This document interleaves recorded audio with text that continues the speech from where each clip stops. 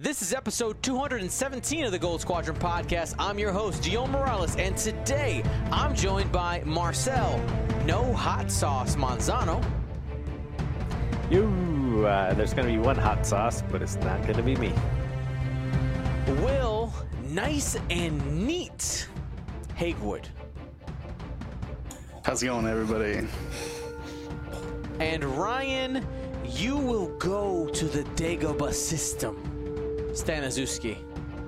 You will, audience and people who are playing. I won't, but you will.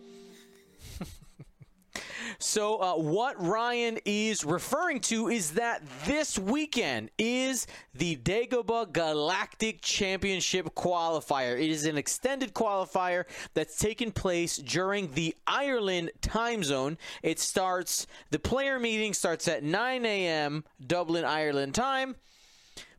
Actual dice rolling at 10 a.m. Dublin, Ireland time. And then we play 6 rounds from there, and it's time to party.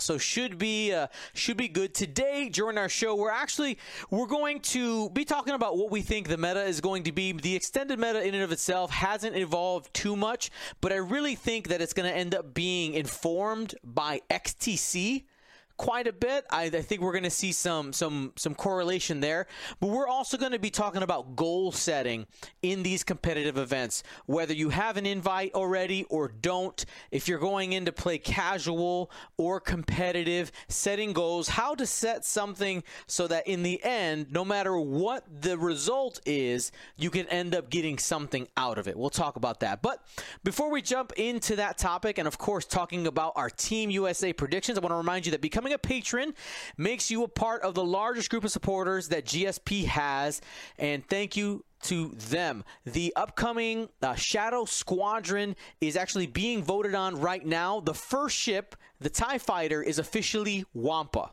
Okay, Wampa is the TIE Fighter, and the TIE Reaper is being voted on as we speak. It'll be open for a few days, so if you're a patron, it is time to vote now so that you don't miss out. So your choices are between Vermeil, Feroff, and Vizier for a card, but you actually can vote on multiple if you're like, I'll take X or Y, and of course, after that, majority rules.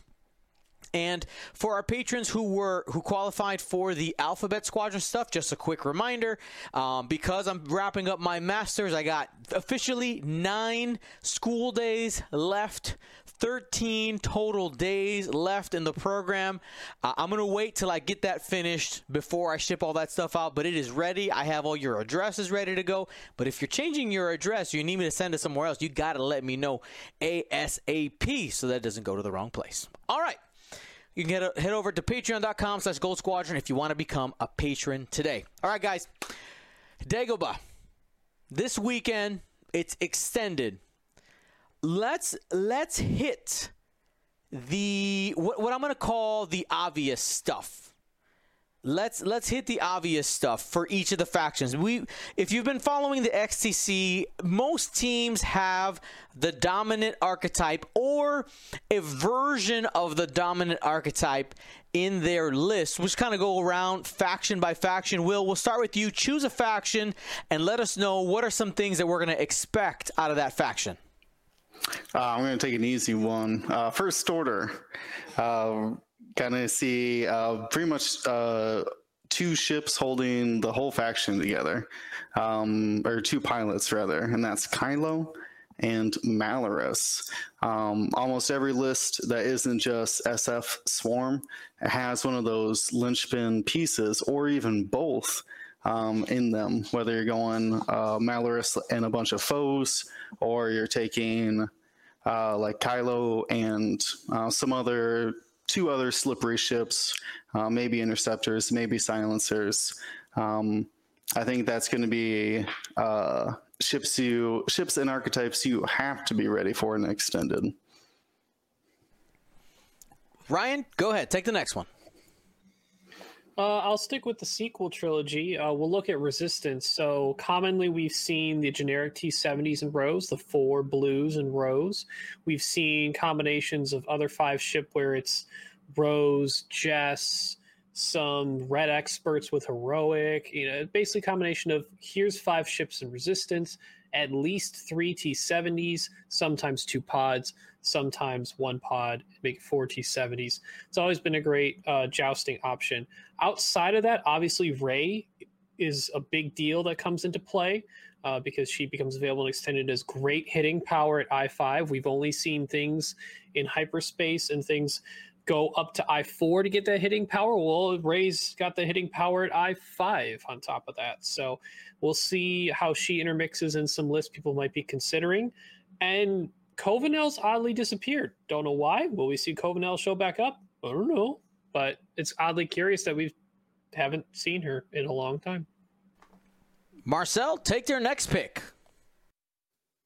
Sorry, I stepped up for a minute. We're just saying what do we think is good for a faction in? Yeah, what is it in extended that we expect to see per faction? We've already covered First Order, and we just finished covering the Resistance. Gotcha. Give me a faction.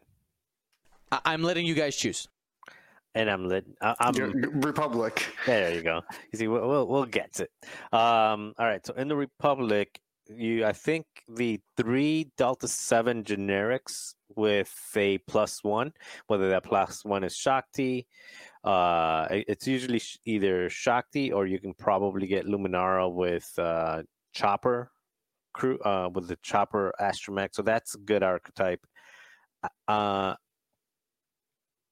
I'm not sure how good the Warthog +4 or 5 is right now. I think it just doesn't put out enough damage when you compare it with some of the other like Malrus swarms or the Seek swarms and things like that. I think it just doesn't sustain the amount of damage that the other ships or the other swarms can do. So probably not that so much. And then of course you've got anything with Anakin, R7, auto crit droid, auto blasters, plus things. Now, plus things, I think, for example, there was that 4V wings list with dropping bombs, and then you had the auto crit Anakin. So those type of things, I think, are still viable. In extended, I happen to think that extended probably Republic is the faction that struggles the most. So, I don't think it's doing that well. You've got some tools and toys, and an Anakin list can get the right matchups to end up doing something, but then it'll end up running into a Bosk or something like that, and then just disappear in one round anyway. I think the 3 Deltas is probably the best. The 3 Deltas +1. And to kind of give you some kind of background information, remember we had a player. I'm gonna butcher his name. I think is it Lackey Mulcahy. All right, Lackey Mulcahy, he brought those 3 Jedi Knights and Shakti and was able to make it to the final of Bespin. Now, that was a month and a half ago. That's when Bespin was. That was our last extended event, or the last extended event, or the last one was Hyperspace, just to kind of give some perspective. The next Republic appearance was Eric Small with Shakti again. Interesting. Shakti shows up again with 4 of the Shadow Squadron veteran bombing Y-Wings. Advanced Proton Torpedo Y-Wings. So very patient little Y-Wings there with dorsal turrets. So, there is seems to be an option. There might be some correlation. Are we going to see more Shakti? And then as you continue to go down, again, Shakti shows up again with more Y-Wings. So the top three Republic squads from Bespin all had Shakti in there. All right? So we'll end up seeing, of course, Loki being able to bring those Jedi Knights and Shakti to the final. But I mean, seeing that pattern there of Shakti is interesting. Got our eyes on it. I mean, we do recall in our original rankings of the Republic, Shakti was, I think, ranked our highest ADA, right? She was like S+ level. So people are finally finding spots for her to be consistent across the board. Agreed. I mean, people just had to figure out. You got to figure out how to play it, right? How can it be a support piece with those 3 health? You really are a support ship out there with Shakti. And if you're gonna go out and do something crazy or be bait or something, you got to play it smart. Because if you don't, you're dead. Let's continue now and look at Scum and Villainy. All right, Scum and Villainy, I think, out of all of the factions, would you guys agree, has the most amount of options? Yeah, by far. Right? The most amount of options. If you go to the Lemieux Galactic Championship qualifier, even though that was hyperspace, you saw Scum all over there. Specifically, let's talk about Bossk. Bossk is a menace to society. Okay? He's destroying hyperspace. He's destroying the XTC. He showed up in most of the Scum lists for the XTC teams out there. You're going to see Bossk. He's going to be number 1. But don't forget, Bespin was won by a Scum squad that had Han Solo in the customized 1300. That's the Scum Falcon, Fen Rao, Unkar Plutt, and Constable Zuvio. Lemieux was won by Marcel that had Dace Bonearm, Tel Travera, and Bossk as well, right? So, I mean, there's right there, we just went through, that was 7 different ships that won 2 events, right? 7 completely different pilots. And that is, you look at Will's list from the XCC, has Kanan and has Fen Rao. I mean, Scum has a ton of options. And we haven't even mentioned Boba Fett, because Boba Fett is still good. Don't get it twisted. Don't be surprised when a Boba Fett comes and wrecks your face. There's a ton of options in Scum. A ton of options. You got to play it well, but that was one of the highest performing, best performing factions when it came to Scum. When we look back at Bespin, another list that showed up, XY out of Singapore, playing Dengar, Asajj, and and Tarani Kolda. Like, there are 3 ships that we hadn't even mentioned yet showing up in a top cut. That's massive. Now, a correlation between most of those lists, Zam Wessel crew. All right? So right now, the Scum faction is being carried on the shoulders of Zam Wessel, and on the other side, you got Protectorate Gleb. All right? So we got coordinating, we got double tapping, we got all kinds of stuff. All right? So if they got crew carriers, expect to see those things. Like, it is ridiculous. Ryan, was there another one? I saw 1. I saw 2. I saw you put up a third finger. Which one did I forget? Gamut Key crew. Oh, Gamut Key. That guy just rolled up on the scene recently. People were like, hey, guys, I'm good too.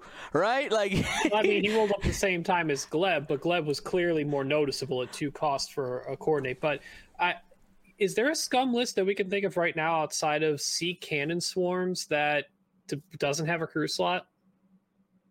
I feel like that just doesn't have a crew slot. Yeah. No, but that's because most Scum stuff has a crew. I mean, even Tractor, the gunboats have a crew. Like, almost everything has crew. So, yeah, I maybe mean, like multiple Fang fighters is about 4 Star Vipers or a bunch of Fang, like 3 Fang fighters. Yeah, plus A lot of things list we haven't seen for a while. I think one of the only featured pilots is probably Tarani, but it's normally in a list that probably has someone who's also carrying crew. I mean, it's just the prevalence of Hawks and quad jumpers in almost every single list. It's pretty ridiculous. Basically, if you don't have an extra chair, you just stay home. Just stay home. Okay? But yeah, Scum, an absolute plethora of options. All right, so we talked about Resistance. We hit First Order. We hit the Galactic Republic. And Scum, we got Empire, Separatists, Rebels next. Take it, Will, whichever one you want. I'll take Rebels. So you got to be thinking of Heratani right now. In Extended, you can get access to Benthic, 2 tubes, and Is Kyle in hyperspace? I don't think Kyle's in hyperspace. No, it's Scumhawks that are in there. So you get the Andrew Oler patented combination of Benthic, Kyle, Garvin, and Hera. The combination of Jin as well. Was Jin hyperspace? I don't think Jin was in hyperspace. No. Nope. So that's the real power of Hera and these kind of focus passing things, is being able to turn them into evade. Basically push all your decisions until after you roll the dice, and then figure out a way to modify your abilities the best. Now we've seen this combination. That's like the full focus Hera Tani combination.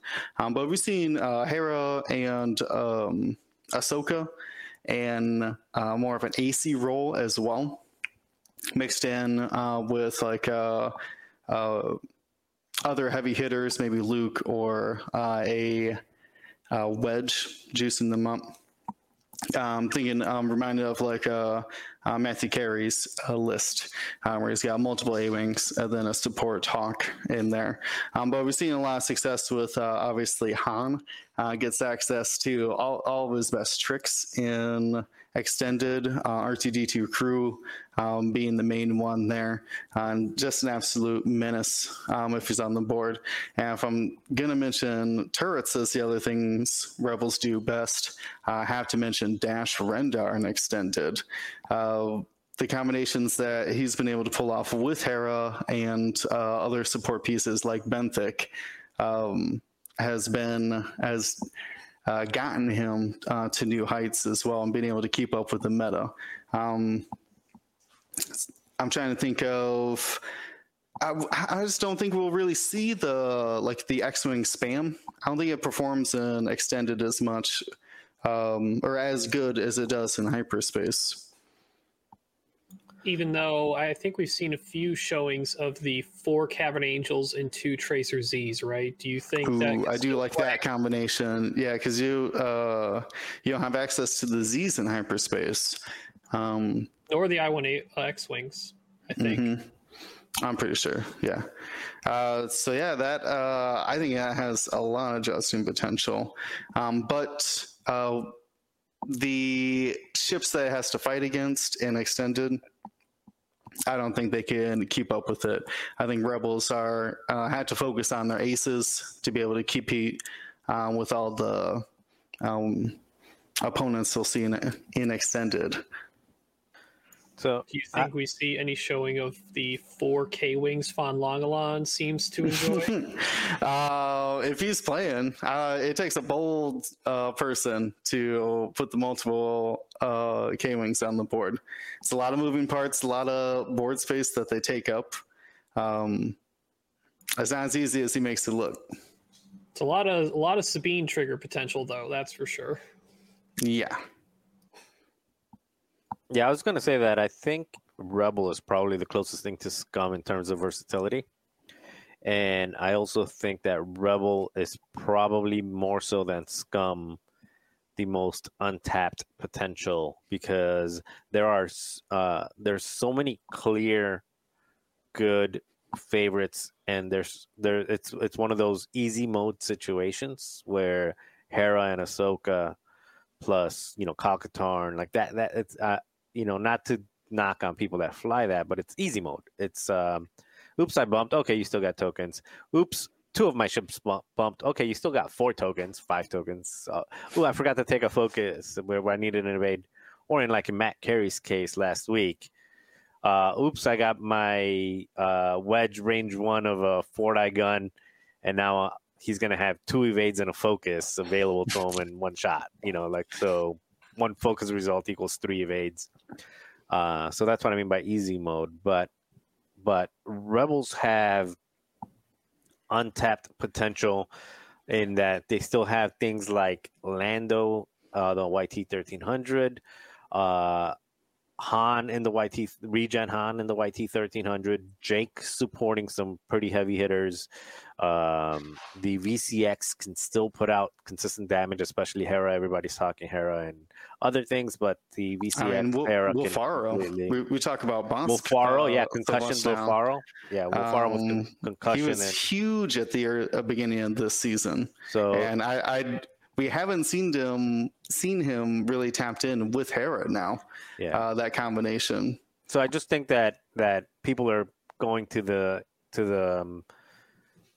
obvious Rebel things, where the Rebels probably had more toys than we give them credit for, and there might be some untapped things, like you might end up seeing like a Corran Horn do something weird, because now Corran Horn is not as fragile, because he's getting tossed, evades, and focuses from Hera or getting coordinated, and now he's double tapping. Now Rebels got their double tapper. So I think Rebel is probably the most untapped playground right now in Extended.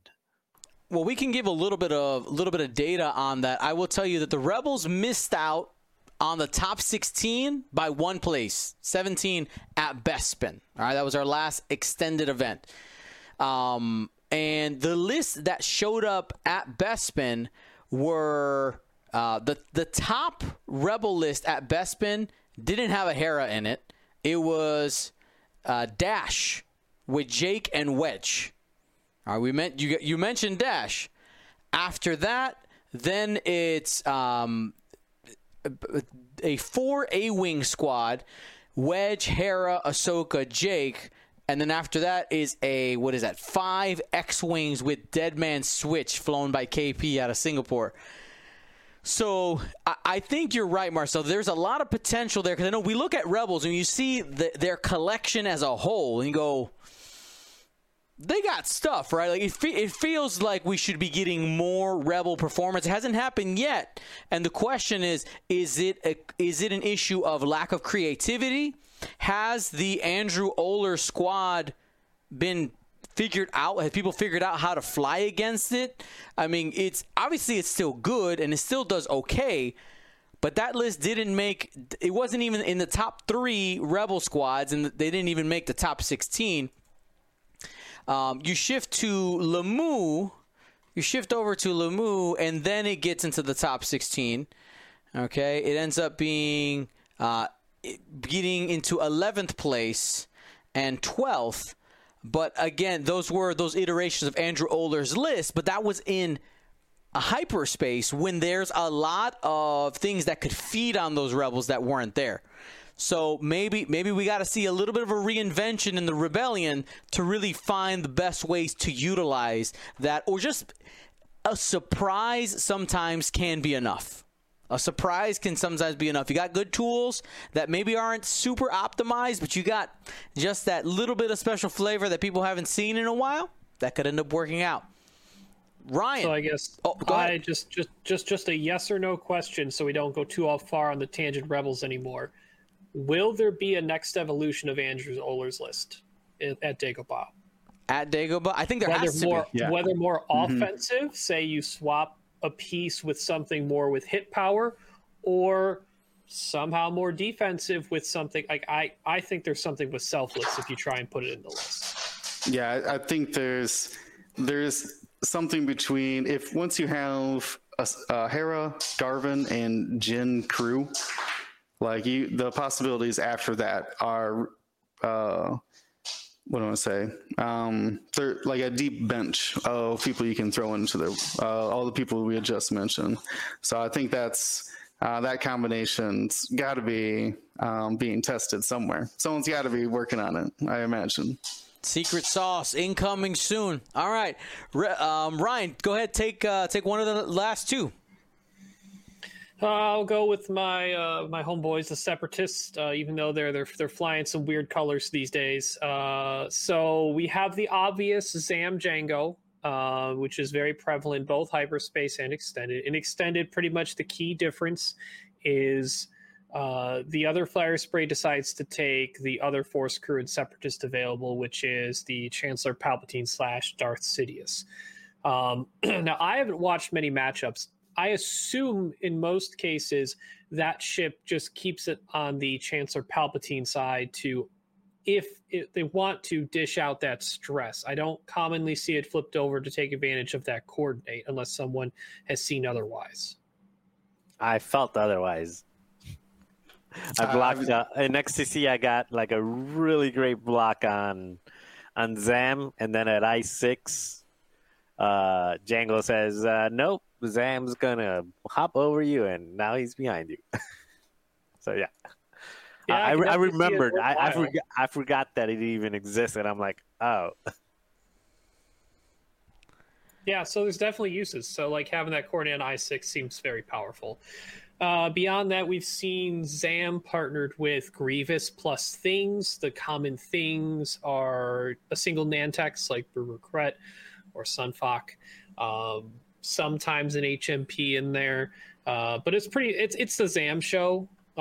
Be in most cases on the successful end. There are cases where we see the HMPs, which are very strong. The 4 HMP block with many munitions and more hitting power is much more common. Whether it's the 4 HMPs or someone goes 3 HMPs and Grievous, I feel like the 3 HMP Grievous is a much more hyperspace-based version because you don't have access to the generic HMPs in hyperspace, whereas you do in extended, which gives you a lot more toys to work with, and they're a lot easier to fly around and choose their engagements easier when there's just a block of 4 moving around. The 5 HMP has showed up every once in a while. There's only, I think, a few people I've seen play it, but they've consistently done well.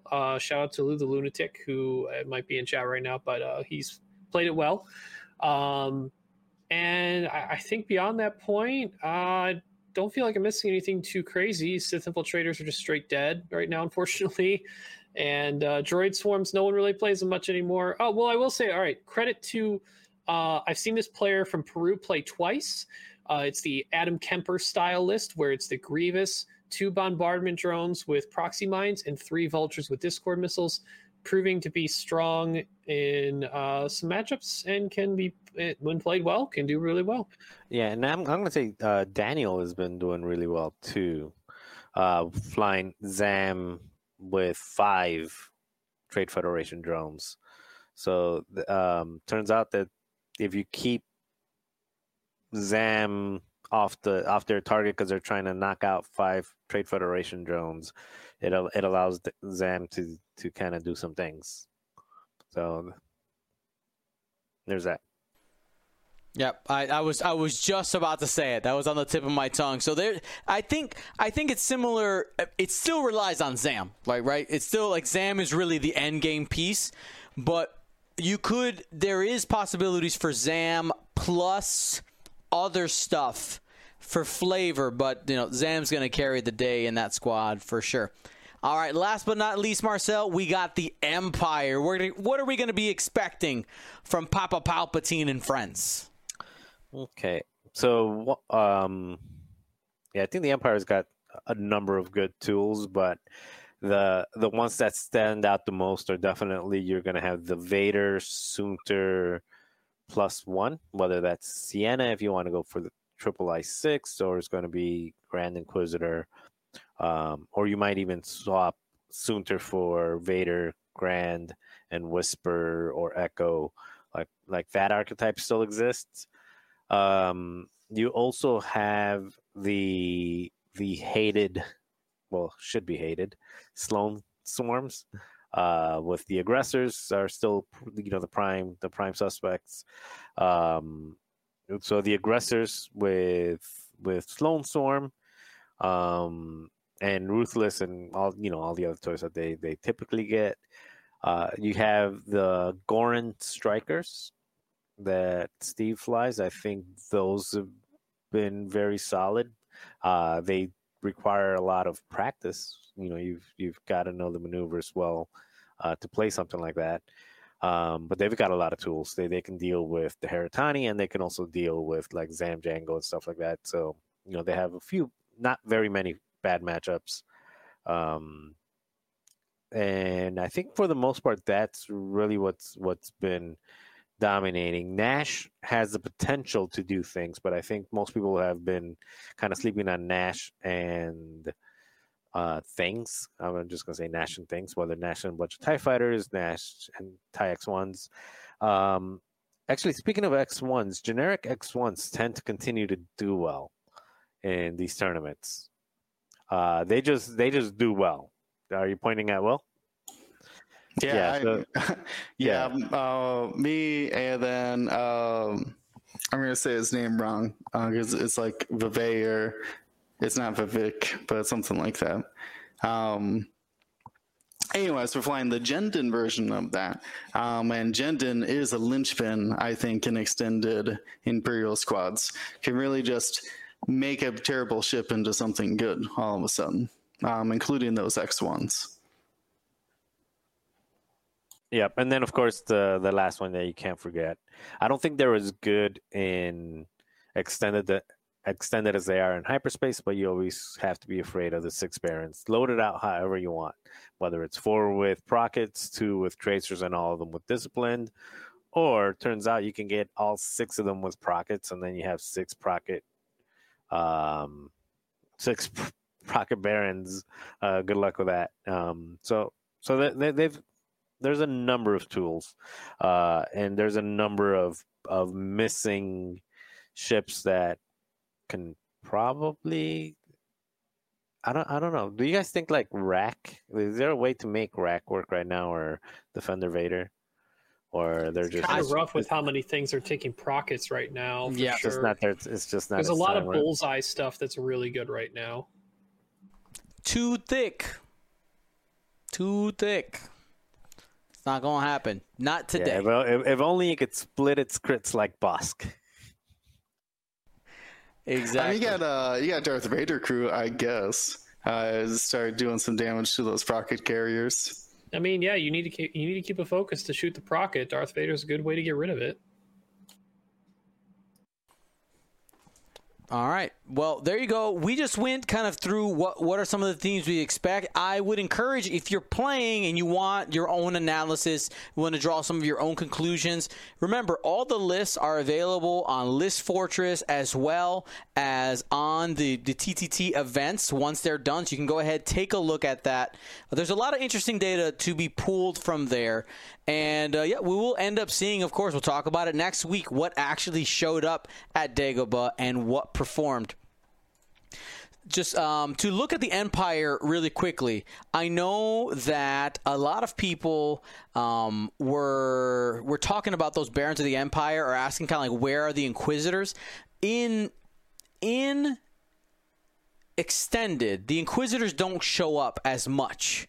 I feel like the Foresight Inquisitors, with the addition of Disciplined, the Inquisitors have kind of gone by the wayside for the inclusion of those Barons in the Empire with Discipline. But the best Imperial list that showed up at Bespin, our last event for Extended, was a 6 Striker Swarm with Discipline.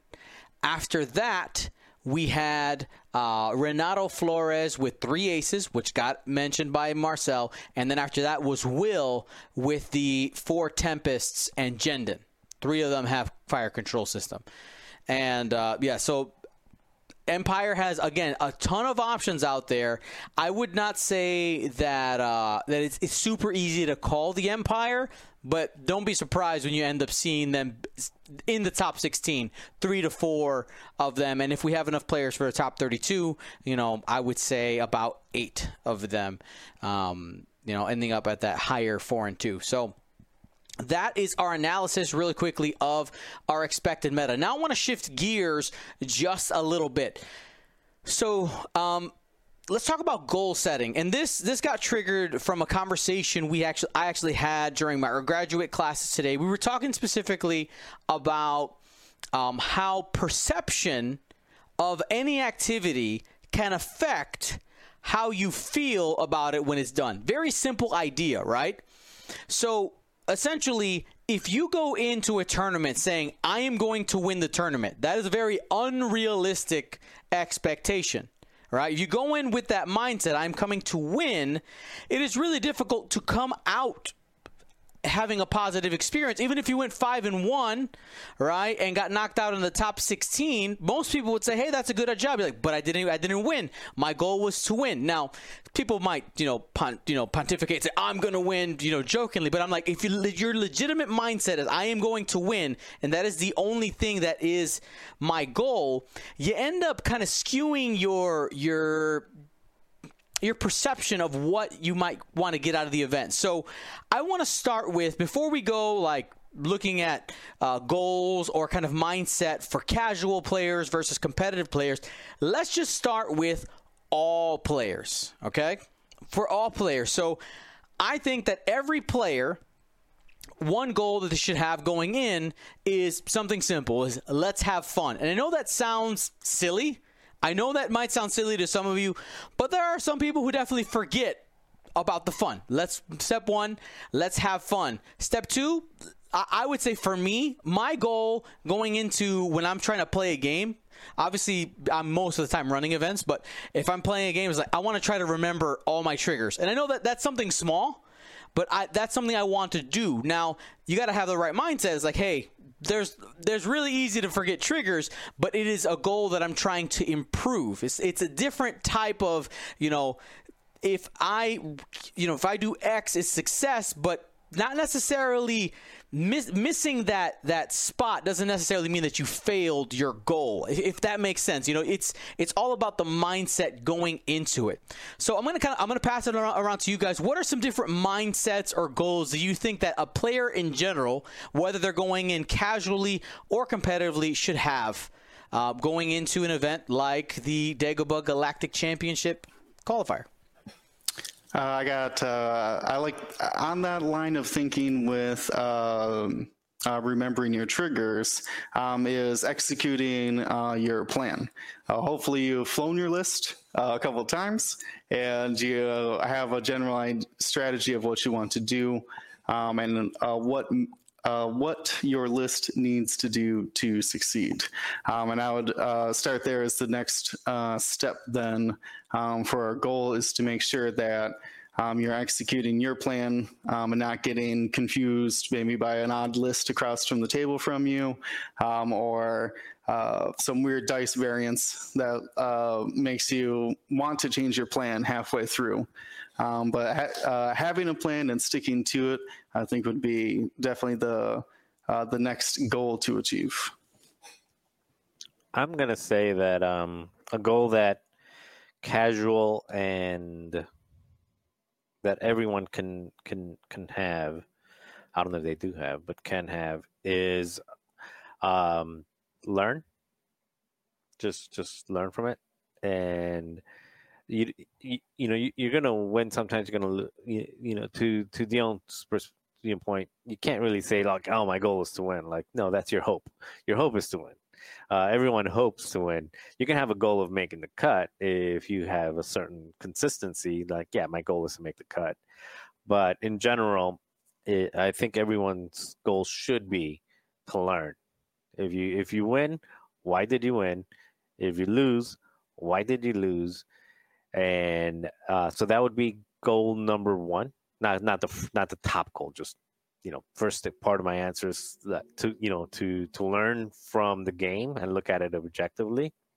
And goal number two is don't be a dingus, as William would say.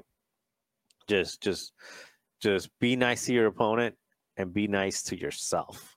Because we always talk about like be nice, and we always say like hey, play nice, don't rush someone, don't do this, don't do that. Like, be nice to the other player. If they forgot something and it's not the end of the world, just say, hey, yeah, you can take that focus. Like, that's what I would have done. So yeah, it makes sense. So be nice to your opponent, definitely, and it'll make the game better, but also be nice to yourself, because it's real easy to get down on yourself, and then you start beating yourself up and you stop having fun because you're like, oh man, I should have seen that coming. Like, I knew he was going to go there, and I second guessed myself and I changed my dial at the last minute. Now I lost, and you start beating yourself up. So just remember that the be nice is both for the opponent. Be nice to the opponent, but be nice to yourself. pat yourself on the back when you do well, and when you don't do well, try to remember to learn from it. But again, just don't take it too hard, because I struggle with that. Like I would say out of the four of us, I probably take losing worse than the four of us. Like I'm just really competitive. So I have to actively remind myself to, like, okay, don't get down on myself if I lose.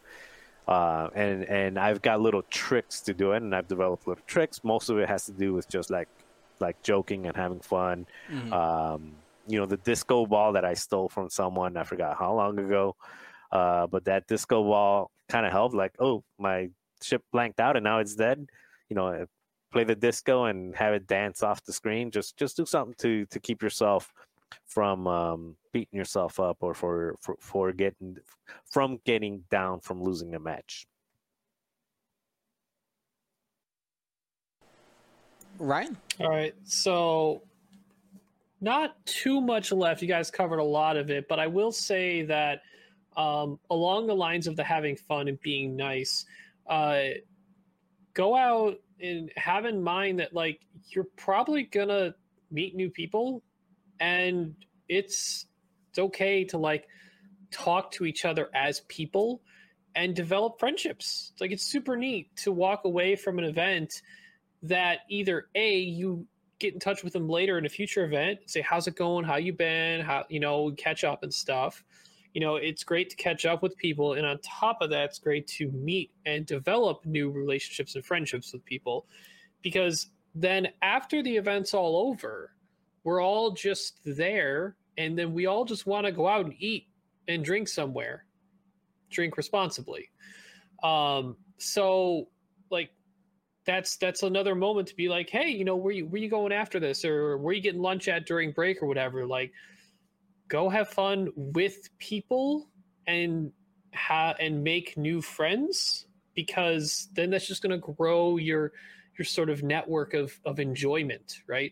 People who enjoy stuff with you and develop it are generally people who are friends that you enjoy being around. So the more of those people you have, the more fun you're more likely to have in the future, because you'll get matched up or see them again at some point, and you'll have fun again. Great points there. Now let's start to dive in a little bit more to people who have a more casual mindset versus competitive mindset. And Marcel, I didn't want to interrupt you while you were talking, but you kind of sparked an idea in my head. Let's go ahead and hit goals for competitive players.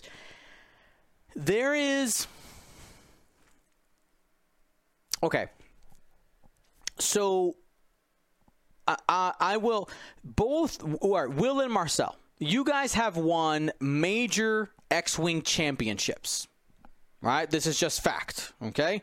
It is the truth. Now, one thing that can happen, and this is my experience is more in the music realm, is like once you reach a certain level, okay, when you have to come back in, you audition for another group, or you're going to play at another event, and people know, hey, that person has won the championship. That person has reached a certain level of play or success in whatever it is they're doing.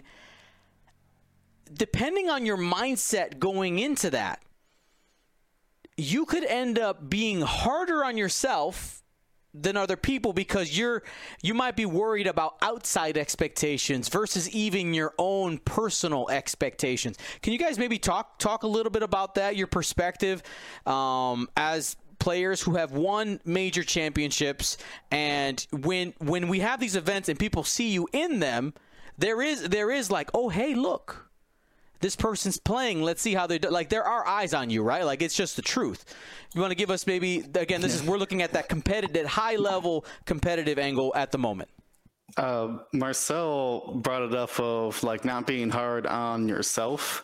And I think it's a thing at all competitive players who who know they can win games. You know what I mean?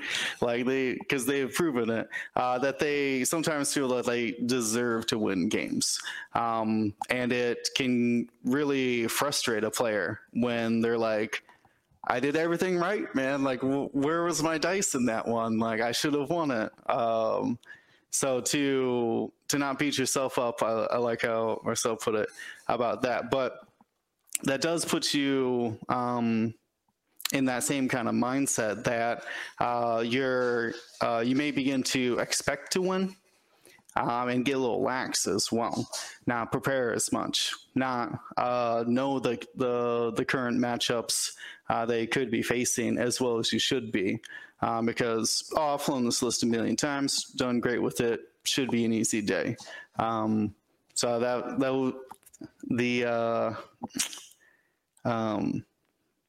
I lost my train of thought. Marcel, what else do you have for competitive players? Okay, so I was joking around with the chat, so I kind of missed half of Theon's thing. You're talking about competitive. It was so good. It was so No. deep. I know that it was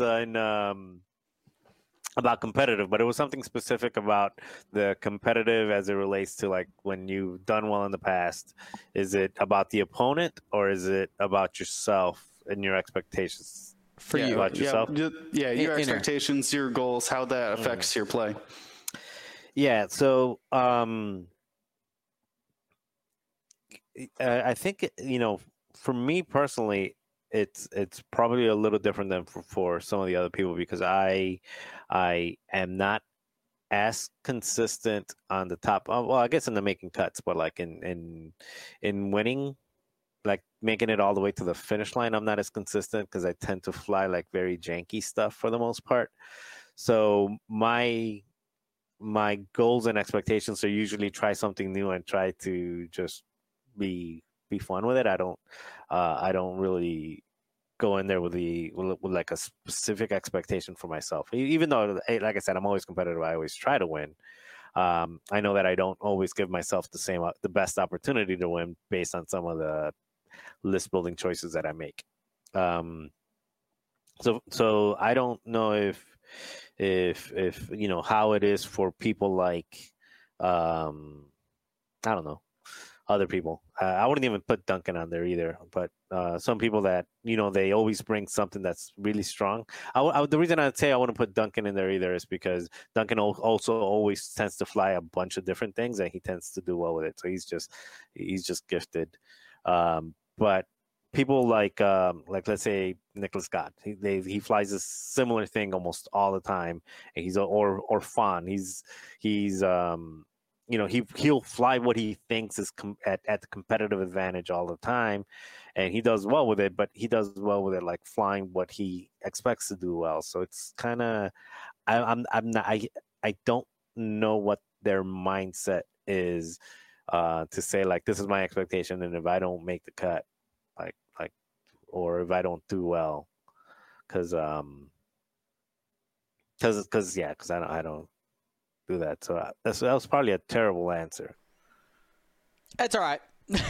Yeah, like I guess the answer is I don't know because that's fine. I mean, it's your perspective from your perspective. I want to my your goals eyes. change depending on if I'm trying to do well or if I'm just having fun with a list. So if I'm trying to do well, and like that one time I brought 6 Barons, that was like 100% meta. Is like, oh, I just want to get. I forgot what I wanted to get. I think you were giving away some templates or something. I said I want templates. So in those scenarios, I expect to win, and if I don't, I don't know. Okay. I didn't win. It's all right. But all right. So I will say, Marcel, like even when you do play your fun list, you are one of the few people who has just this uncanny ability to take that fun list ridiculously farther than anyone would expect it, though, at the same time. I appreciate that. But I also have dropped a few times, like, I'm 3-2 with like the worst MOV. I'm like, I'm not going to make it, so I'll drop. But No, I appreciate that.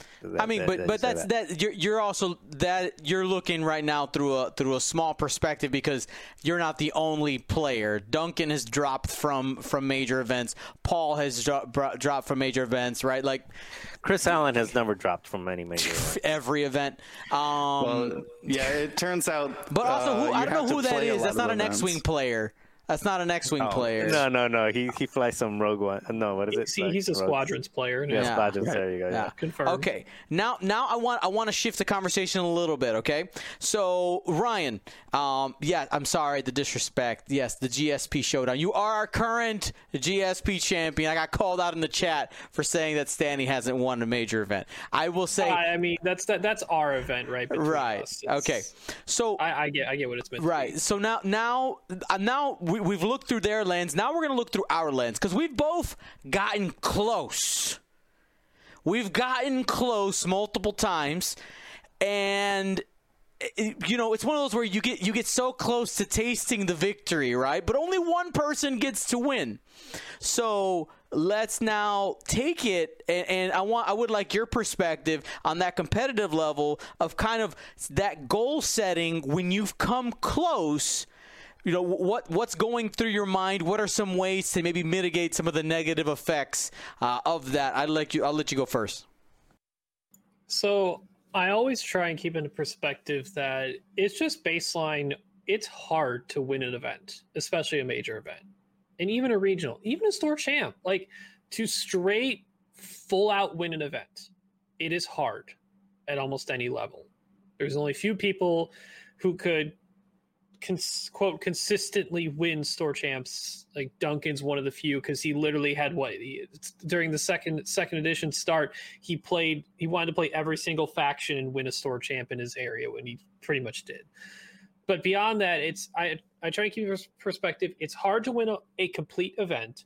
So my natural goals have always been make cut. Everything past that is gravy. And generally it keeps my mind at ease overall that I'm not putting too much crazy pressure on myself. Sure, would I like to win a major event at some point because I feel like I've gotten so close with me and Will in the first GSP Space Jam, #rigged finals for beards. In the Crossroads Classic, it's regional level. I don't know how major we get to that, but it was me and Doug Howe in the final. I mean, it's you and Doug Howe in the final. Listen to what you just said. Yeah, that's pretty big deal. No shade to other parts of the country, but the Midwest events are not easy. None of them are ever a pushover. Yeah, I had to go through his pretty much brother Alex Smittle to get to Doug Howe anyway. And then, even I've reanalyzed my Worlds matchup against Simeon those years ago in top 8, and there's a couple times where I'm like, dang it, I made two big mistakes in that game that could have changed it because that game was close almost the whole way through. And, there's sometimes I think about it and then I'm like, I got to shove that aside. That's so long ago. It doesn't matter anymore. So it's always pushing the stuff aside, but not completely. You still remembering things to build and learn off of, right? It's kind of an old saying of one of my Taekwondo studios I used to go to. Pain is weakness leaving the body. If you treat that as the pain of your mistakes that you've had in X-Wing, as long as you learn from them and don't repeat them often, you will become better and you'll eventually get there, right? Through just sheer repetition, you have a better chance. As long, just keep the pressure low and then just try and have as much fun as possible, because if you're not having fun, you're probably stressing yourself out. And that normally can lead to tilting emotionally in games where even the smallest thing in a game in the first engagement or two, it just emotionally tilts you off to a side to where you could have brought the game back if you kept your head, there and not over here. Now I'm gonna take it to another step. That was perfect, Ryan. Now, there are definitely competitive players, or there are now the players that, let's say you're in a 6-round event and you're consistently going like 4-2 to 2-4, and you are active. You're like, I really want to make a cut. I haven't made a cut ever, and you're in there. I think the mindset at that point, especially if you have a track record and you've seen that, you can chart that, you got to make some data-driven decisions, okay? A lot of times that means one of two things. Yes, there's luck involved, but if you're starting to notice there's a trend, there's likely a consistent mistake or some technique, something is wrong in the equation that is holding you back at that point. And I think sometimes it's mindset, right? Sometimes I unfortunately hear too many people, like you'll hear us complain about dice. Like, it's a dice. There are dice in the game. Everybody's going to complain about dice at some point. But I have definitely seen players who only blame the dice, okay? Who they go through an entire 75-minute game, and the only thing they can tell me is about like a bad dice roll. Analyze what happened in the game. Even if the dice were bad in a particular spot, was there something you could have done? Was there something you could have done to increase the possibility of you doing well? And I think critical, realistic analysis of your play will lead you to more success. All right, and I'm using all of those words very intentionally, because you have to try to give yourself the right scope in order to improve. Because if you're just taking shots in the dark, okay, if you're just kind of playing random games and hoping that you kind of walk into a win, it's gonna be significantly more difficult than if you had done some type of preparation. Okay, if you do some type of preparation. And when it comes to practice, it's important to have focused practice. What are you going to practice in that moment? If you're playing a practice game with somebody, don't walk in saying, my goal is to win this game. You know, focus on a single thing. My goal is to, make sure that I activate Leia more than one time in the game. And it matter, like really fine tune whatever your list is, whatever you're focusing on. Fine tune that small thing that you can improve on, and then start to work out from there. Because just walking in, if I were to approach every piece of music that I practice with, all right, I need to walk out of this practice session being able to play the whole thing perfectly, I will never get anything done. Because that's our minds don't work like that. You got to take it piece by piece. Give yourself that grace. Now, let's move on over to the casual side. Okay? The casual side. We already talked about kind of, obviously, the general mindset. Make sure you're having fun, all that is important. But one of the things that I think is also important is, I know sometimes casual players and competitive players sometimes view each other as like negative. What's the word? How am I looking at? There's a word I'm looking for. They look. Go ahead. No, I was just gonna say they're like two sides of a coin. Like they're rivals. They're not. They don't. They're oil and water.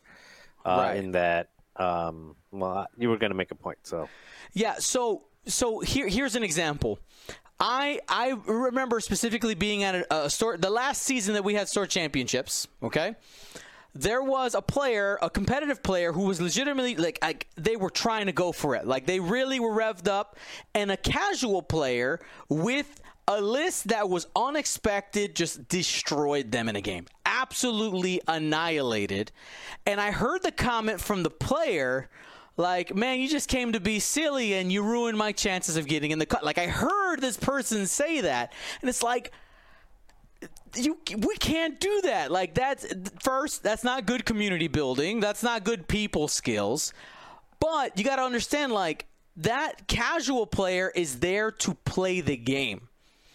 And the way I kind of look at it is like, if you are a competitive player, you are also coming to play the game, and your opponent owes you nothing outside of being respectful and also playing the game. That's it. That's all they owe you. So if you're a casual player, number one, I want to say you do you, baby. All right, don't let anybody shame you. If you want to come get your 10-card combo off and that's all you want to do, that's all right. If you don't care if you win or lose, that's all right. You play your game. And I think whatever that game might be, whatever your goal is going in, like I'm just here to have fun, just do that. Now, the flip side of that coin is you understand if you're going to a tournament and you're a casual player, you are going to run into the person who brings that top meta list, who brings that Django Zam. You can't roll up to that game and be like, oh, God, you're Django Zam. I came to have a casual day. Well, that's, again, they owe you nothing outside of being respectful and playing the game. That's it. So having that correct mindset going in. Now, this is different than if you and your buddy say, hey, let's play a chill game of X-Wing. Then you probably should set some more strict parameters. I know I don't like to use the word strict there, but, so that we can make sure that everybody has fun before saying that. But we're talking about competitive events specifically. Any other thoughts there? Sorry, I know I went for a little bit, but Yeah, I had it. I felt it in my soul. Yeah. We felt it. We felt it because you felt it. So I think we can go on and on and on and on about like behaviors and stuff like that for competitive as it relates to casual players and how how all the things you said. But I think one part also just to keep in mind is, again, if you're a casual player and you're going to a tournament, and whether you're going to face against people who are there to win, and there's an expectation of rules and cleanliness or an etiquette that's expected. A lot of the time in casual events or casual nights, like, wait, I did this wrong, and you might switch your dial or do something like that, or pick up something that might be okay in a casual night, and in a competitive environment the competitive player may not take to that well. It's like, no, you're not allowed to do that. Now, I'm not talking about rules lawyering and being like that hard hat where, like, oh no, you touched that ship before you touched that ship, so now that ship can't action. I'm not talking about that, but I'm talking about just being kind of loosey goosey with your movements, and I'm gonna go here, and then touching stuff and like kind of like bumping it a little bit with your hand, and then like placing it back yourself instead of saying like, oh, I accidentally moved this, put it where you think it belongs. So again, when you're playing in a competitive event, especially if it's an official event, you're going to a System Open or something like that, you can have fun and you can be casual and you can bring a casual list and you can do all of that. Just understand that you're still there's still certain expectations of how the game is played at a competitive level. That again, it's not so much about let me do something that I'm not allowed to do. More so like taking if you're taking 10 minutes to set a dial because you're just thinking about it, and that's just kind of like the way you play with your buddies. Expect the opponent to say like, hey, can you please speed it up? In scenarios like that, again, I'm trying to, because it's a thin line, I'm trying to say, because also the competitive players can also just be overbearing and jump into like just be overbearing and rules lawyering and stuff like that. But again, there's a middle ground there that the competitive player has to have, be nice and kind of like just be chill about things, but also the casual player needs to understand the environment and needs to kind of, again, don't be loose with your things. Don't expect things that don't expect to have the competitive player behave or be or have the same goals that you are. I don't know how to say it. It's a tough one. It's hard to articulate it. I mean, so what you just talked about there is that players need to communicate with each other. That almost a lot of that thin line that you said, that connection that could be created with people is something as simple as making sure that when you play with people, you talk to them. I think, Will, you were talking about that earlier. It's just like communicate with your people. All right. So we hit a broad spectrum there, but especially as people start getting into playing tournaments again, it's just making sure that we have the right mindset going in. Now, we didn't cover everything. We were using a very broad brush in there, but I think we hit on a lot of important things. And I think when it comes down to, make sure you guys are just self-analyze your interactions with people. Really think about what is it that why are you playing the game? I'm there for fun. I'm there to try to win. Self-analyze, and then just make sure you're just don't be a jerk. And most of the time, that'll get you 90% of the way. All right?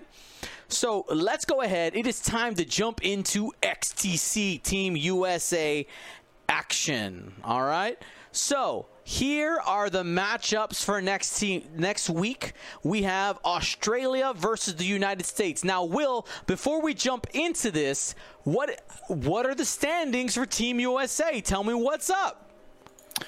Ooh, that is a good question. I want to pull up all the standings for all the teams. I know. Yeah, you should bring up challenge. I put it on the. Yeah. Oh, I got it bookmarked. I've been checking it quite often as the games get updated throughout the weeks.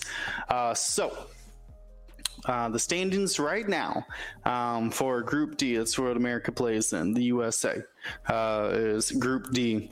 We're just coming off of a win from Malta.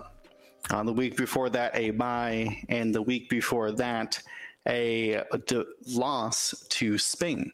Long story short, that's going to put us at 4-1, tied with most wins with Spain in our division, Group D, going into the final week. To determine, remember, the top two from each group get to move on into the cut. Hot in our heels, though, is Hungary. The only other team with 2 losses has the chance then to reach for that second place spot. They already defeated Spain in the weeks prior, and Spain is faced up against Sweden, who is looking to get some revenge and play spoiler as well. I don't know, Marcel, you might be more familiar with this. Does Sweden have a chance to make it into the top 2 of Group D? No, the only team that has. So right now, it's we are 4-1. Spain is 4-1. Hungary is 3-2. Hungary beat Spain 5-2 last week. So they have the head-to-head on them, and the total individual wins, we're already in. We've got 26 set wins, so we're averaging about 5.2 wins per round. Spain is at 22, and Hungary is at 18. So essentially, Hungary needs to go 4 above Spain. So what that means is that if Hungary wins 5, Spain has to go 1-6. If Hungary wins 6, if Hungary wins 6-1 against Chile, then Spain has to go 2-5, or 7-0 is 3-4. So basically, they have to do a 4, and then they'll win the tiebreaker from the head-to-head matchup. Now, I can definitely see Sweden doing big spoiler. Like they seem like they can give Spain a pretty big headache, and if Hungary shows up against their opponent, that could be a dark horse out of nowhere. Yeah, and Chile's an interesting one because Chile has pulled a couple wins that were unexpected. Chile beats Australia, and then Chile also beat Sweden last week. So Chile can beat some teams. They beat Australia and they beat Sweden.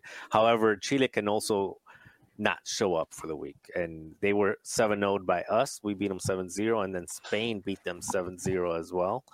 So Chile they can show up or they can not show up. So it's it's not out of the realm of possibility that Sweden beats Spain 5-2, let's say, or 4-3, and Hungary just like 7-0's Chile. Like, that's a possibility. So Hungary still has an outside shot. Again, depends on which Chile shows up. If it's the Chile that beats Sweden and Australia shows up, we think Spain is in. If it's the Chile that showed up against us or Spain, or if Hungary can say like we're at the level of Spain and the U.S., then they got a shot. All right. So now going into the U.S. almost basically guaranteed in. No matter what. I know some people are calling it the finals. I think it's more accurately called the playoffs, right? You guys are guaranteed to get into the playoffs. The finals would be like the actual top two teams.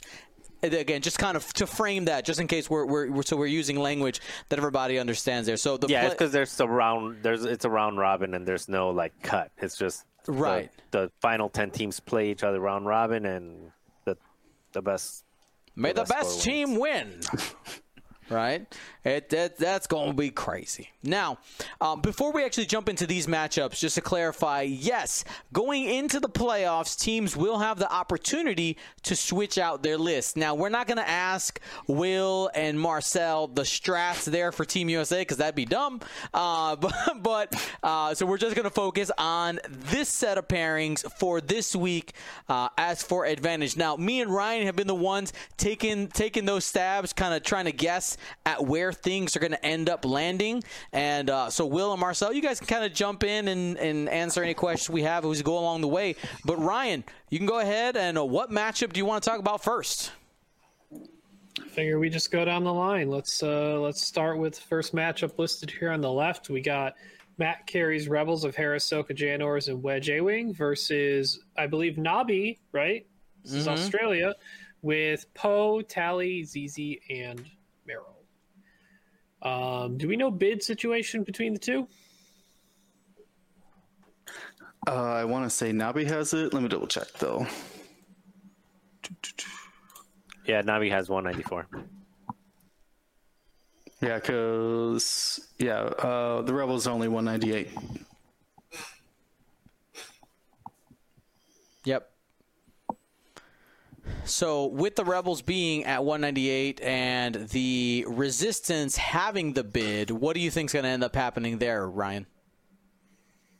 So Poe obviously moving last is good.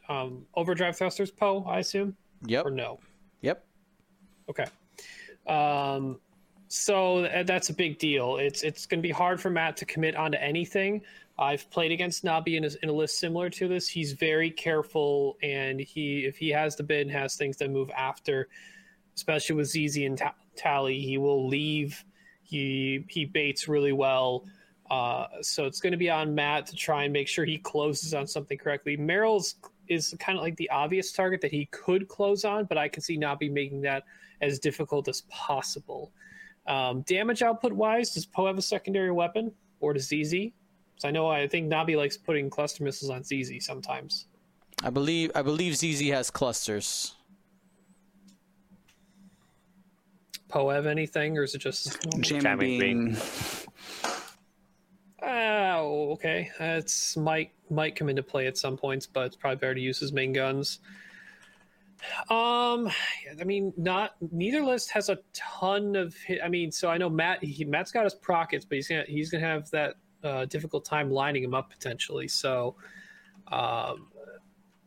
he's just side a little bit with Nabi, I think, just barely though, just 'cause it's just the bid, because I think on a list basis, I think Matt's list is better, but the issue of lining up those prockets against most of the list that's going to be moving after him, Hera is going to be the only threat procket wise to the other RZ2s. So, well, what do you think, Dion? You kind of leaning one way or the other so far? Yeah, I mean, I'm with you on that one.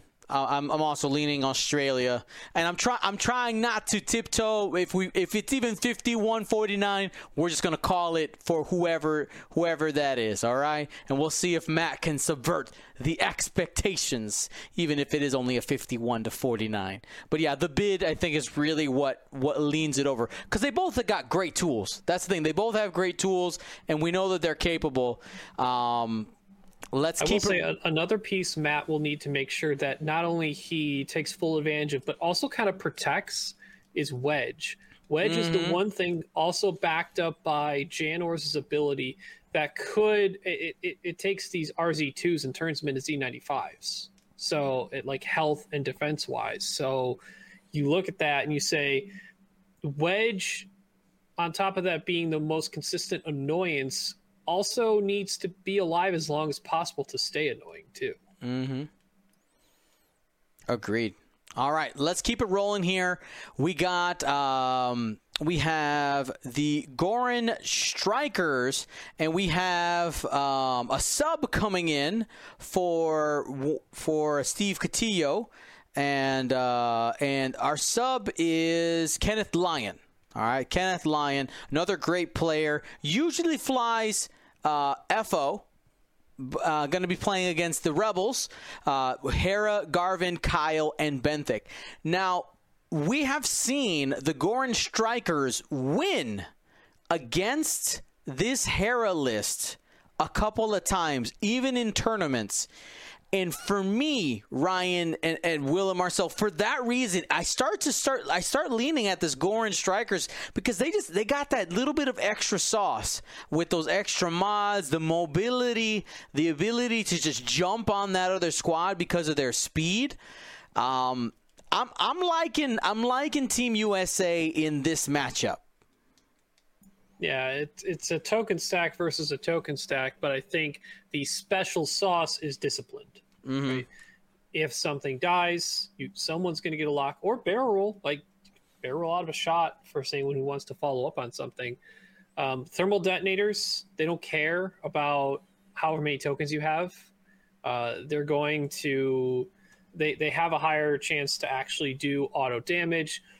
And if you have a token stack, you're there to have a token stack probably for defensive dice. Even the strain effect from the thermal detonators can be something that takes away some of that potential to fully utilize that token stack. But it's also the situation of the Strikers got to get far enough into that fight and out to lay down those thermal detonators to be enough of a threat.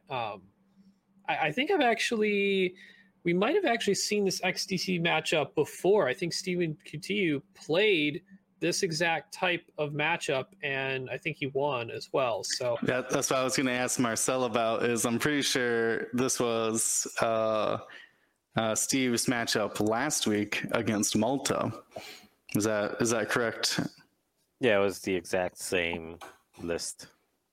So the list can perform. The list, by the way, it was a different pilot, but the list did beat the Heratonic. There you go. So we got a little evidence history, there. Seems like a good way, and unless they buck the trend, but I'll stick with the Goran Strikers.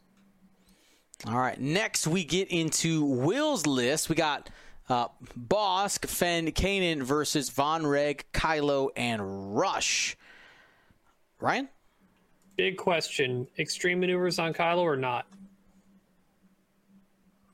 Marcel's shaking his head yes. Yes. All right. Yep. Extreme. Von Reg, Daredevil? Rush ATP or just nothing? ATP. You called it. Yep. Is that everything in the list? That's everything. I don't remember what the bid is if there is one. 5 points then. Okay. I don't have a bid, so. Will, have you played that Bosk against an Extreme Maneuvers Kylo before? An Extreme Maneuvers one? Yeah, that was your first week. Yeah, that's right. Because it was with Hollow. Yeah, you played against the first week was that an Extreme, and then Hollow, and then a couple TIE Fighters. Okay, That's right. that's the only thing that would give me potential cause to pause, but it's still Boss can double reinforce when he wants to, but he probably doesn't need to. And Kanan, right? Kanan against any 3-ship or less list is always going to give the opponent just massive frustration to try and punch damage through, especially when you have the health powerhouse of Bosk that has reinforce almost all the time, and a correctly flown Fen that just ends up range 1 when he needs to, is just damage, just mitigates almost mostly all damage going at him at range 1 unless he doesn't have a focus token available to him. So I'm still on the side of Will. Will undefeated. Let's go. Let's make it happen. And also in our testing, okay, in some limited testing, Bosk has smacked around Kylo several times, and it's just obvious because of the 180 arc. Even in Extreme Maneuvers, Kylo can have some hard times getting out of Boss reach. He can reach out and touch you.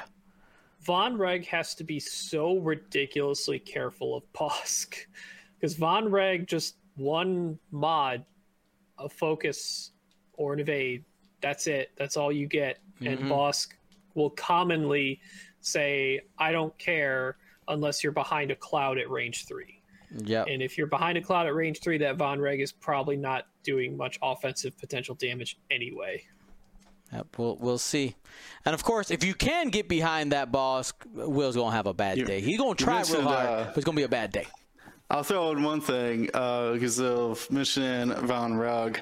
Von Reg, whatever that dude's name is. His ability actually messes with Boss quite a bit to hand out the depletes, because I don't always do blue maneuvers. Sometimes you got stop or hard 3 or 1 bank. It's about all your boss needs to do.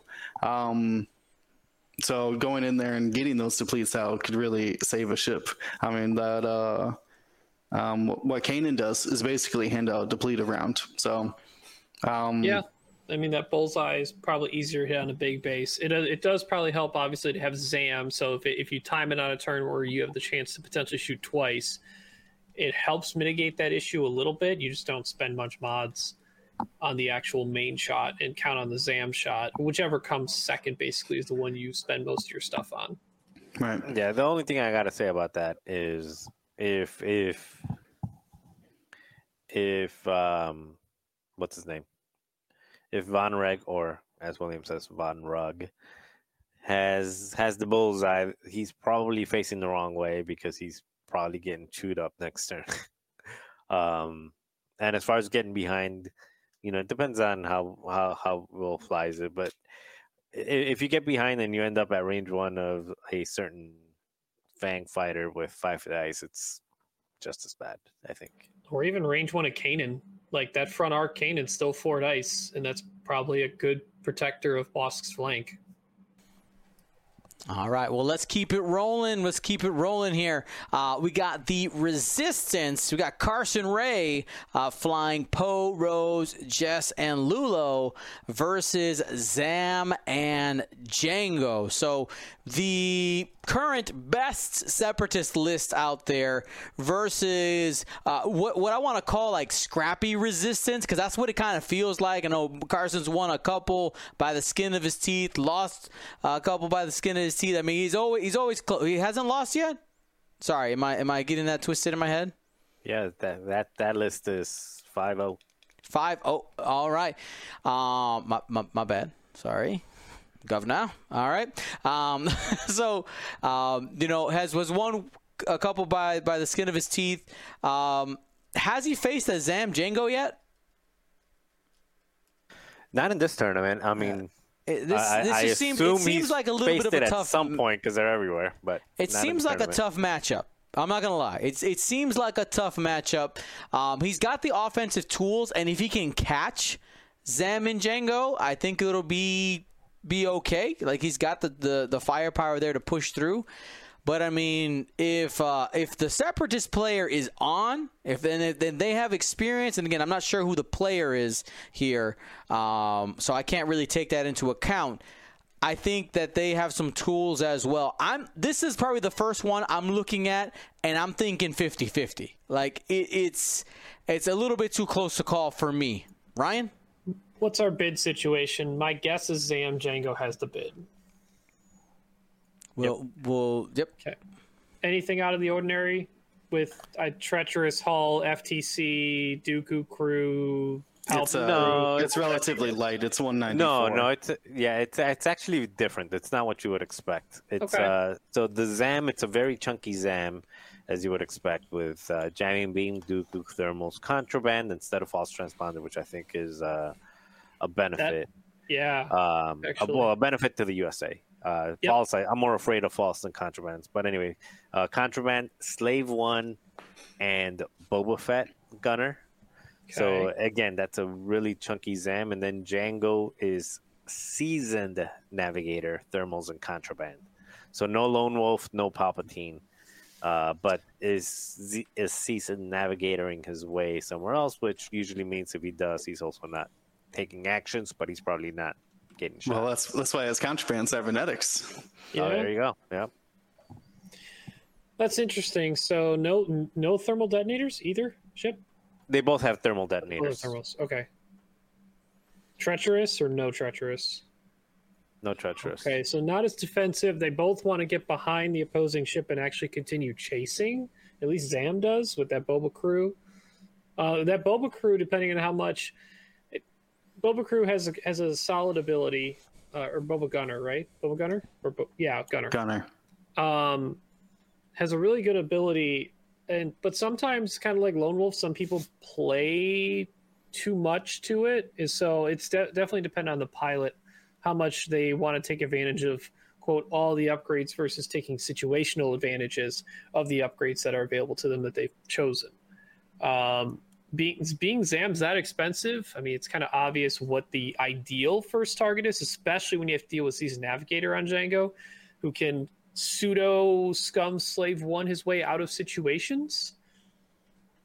But without FT, because like my original concern was if they both had FTC, they both go in and they lock Jess and they lock either Lulo or Poe and just get rid of whatever token they wanted to have. Without that capability, now Contraband's still good, but now Carson gets all of the offense from the tokens that he takes his actions for, which is pretty important. And that's one of the reasons why FTC has been so good, because it not only is an offensive action to target lock, but it's a defensive action in some aspect to jam the opposing enemy tokens. And it can be even more offensive in that regard because that token could have been used defensively for that ship they just locked as well. But it mitigates the offense coming back at those fire sprays. So without Treacherous and without FTC, it's definitely more 50-50 to me for sure, and maybe at Carson's side, but it's definitely not the normal Zam Django. Dion, does your mind change a little bit in hearing that different type of Zam Django? I know. It does definitely have some different tools, and a little note here from Nobby. It actually is a substitute coming in for that game. Now, we don't know. Here's the thing. You can't be like, oh, it's a substitute. That means that they don't have experience. I know where you're going. Let me get there. I was going to say it's a substitute, but they're 1-5, so a substitute might be an improvement. Okay. All right. But also, substitutes can come in and wreck face, i.e. Kenneth Lyon and i.e. Tommy Adams, who have both picked up W's for Team USA. Again, like, you know, there's definitely people bringing in subs. They are there to be flexible. They are your flex players, and they're ready to come in and hopefully collect some W's for you when you can. All right. I'd say with the oddness of the Django Zam, And the fact that it's a substitute, that we have no idea either way, I'm just going to say rely on the reliable Carson. All right, so we're going to put out another Team America there. All righty. So let's keep it rolling here. We got Tommy Adams coming in to substitute for Doug Howe with Kylo, with Prime Thrusters, and Von Reg.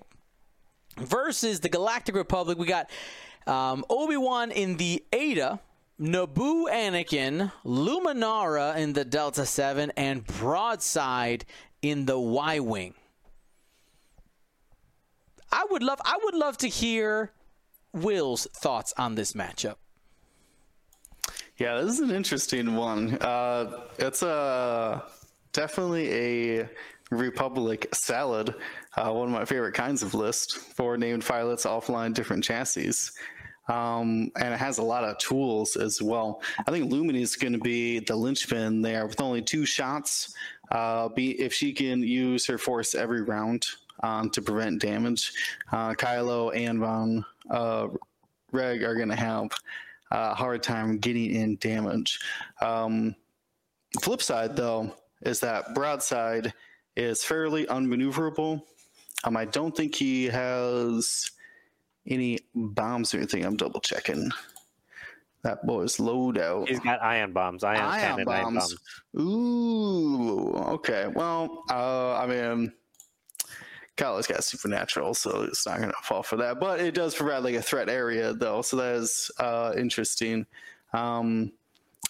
Honestly, just matchup alone, I think this is going to be one of the tougher matchups for Kylo and on the First Order, just because all these ships are so defensive, except for Broadside. But once again, you're chasing down a Y-Wing who wants you to come in close, wants you to get in there so he can ionize you, get those bombs off, and eat shots so that Obi-Wan and Anakin aren't.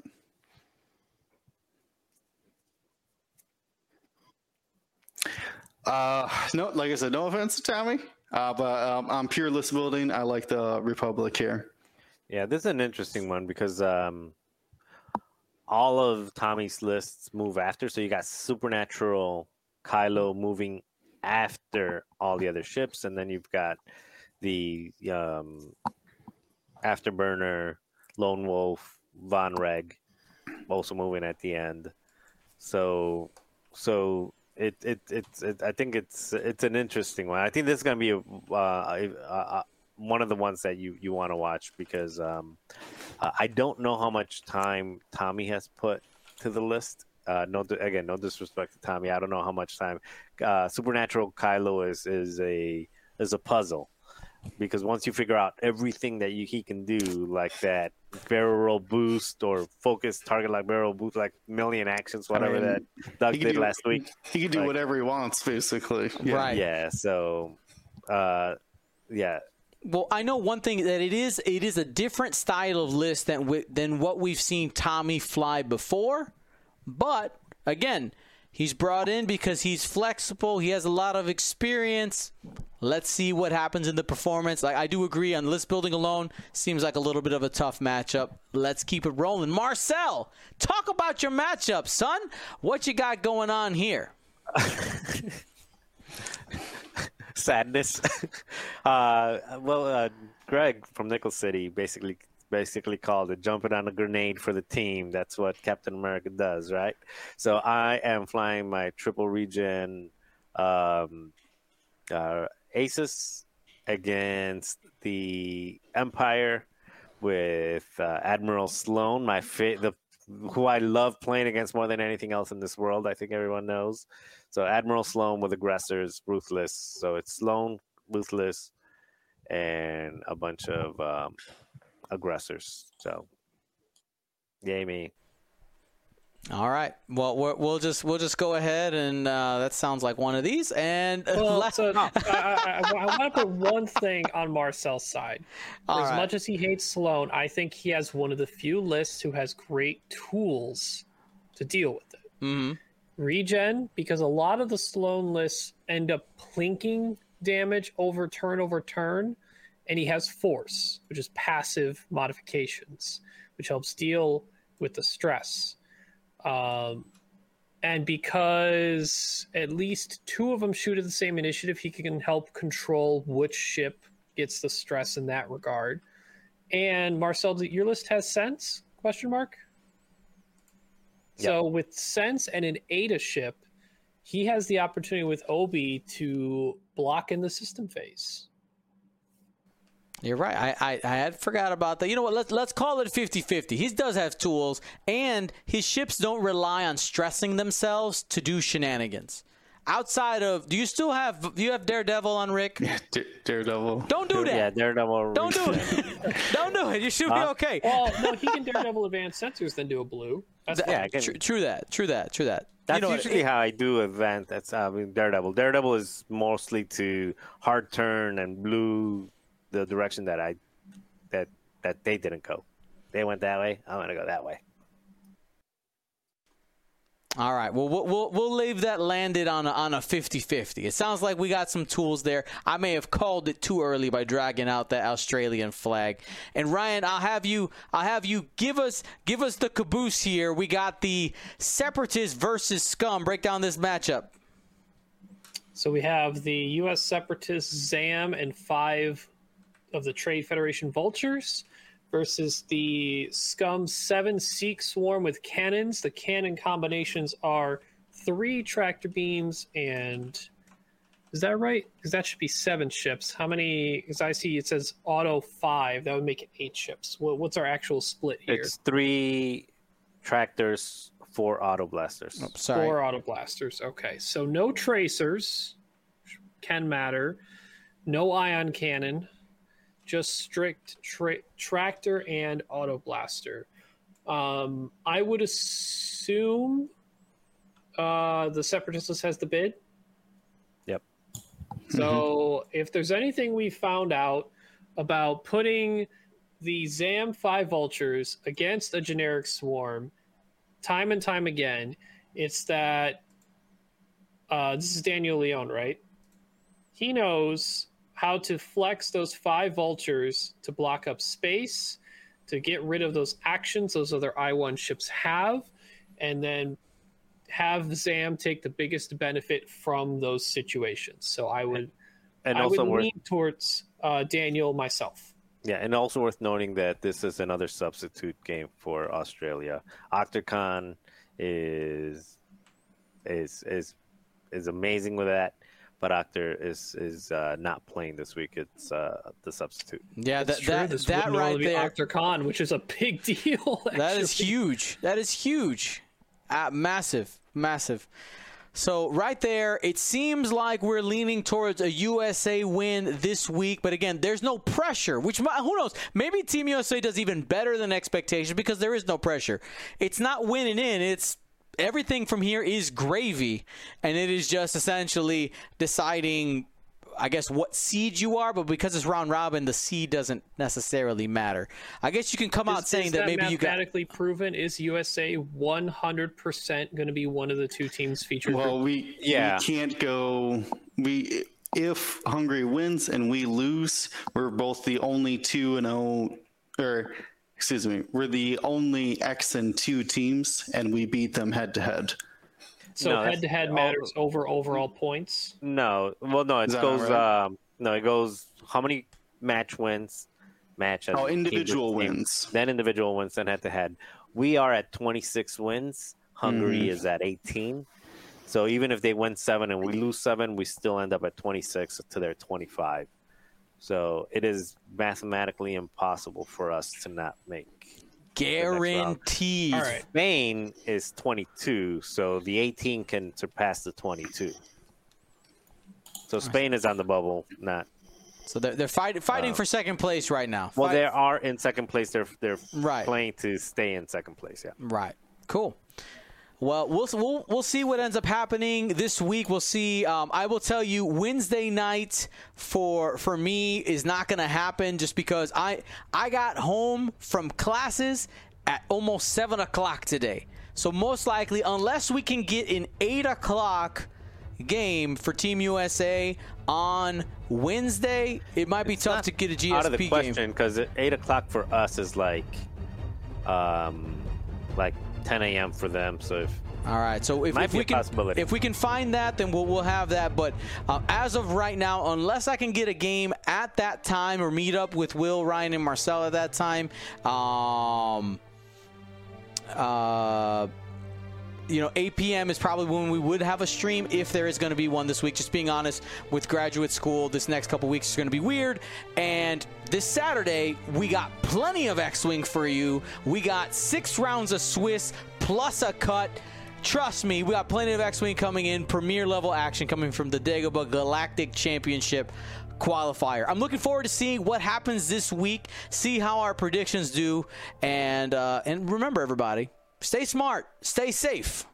Gold Squadron out.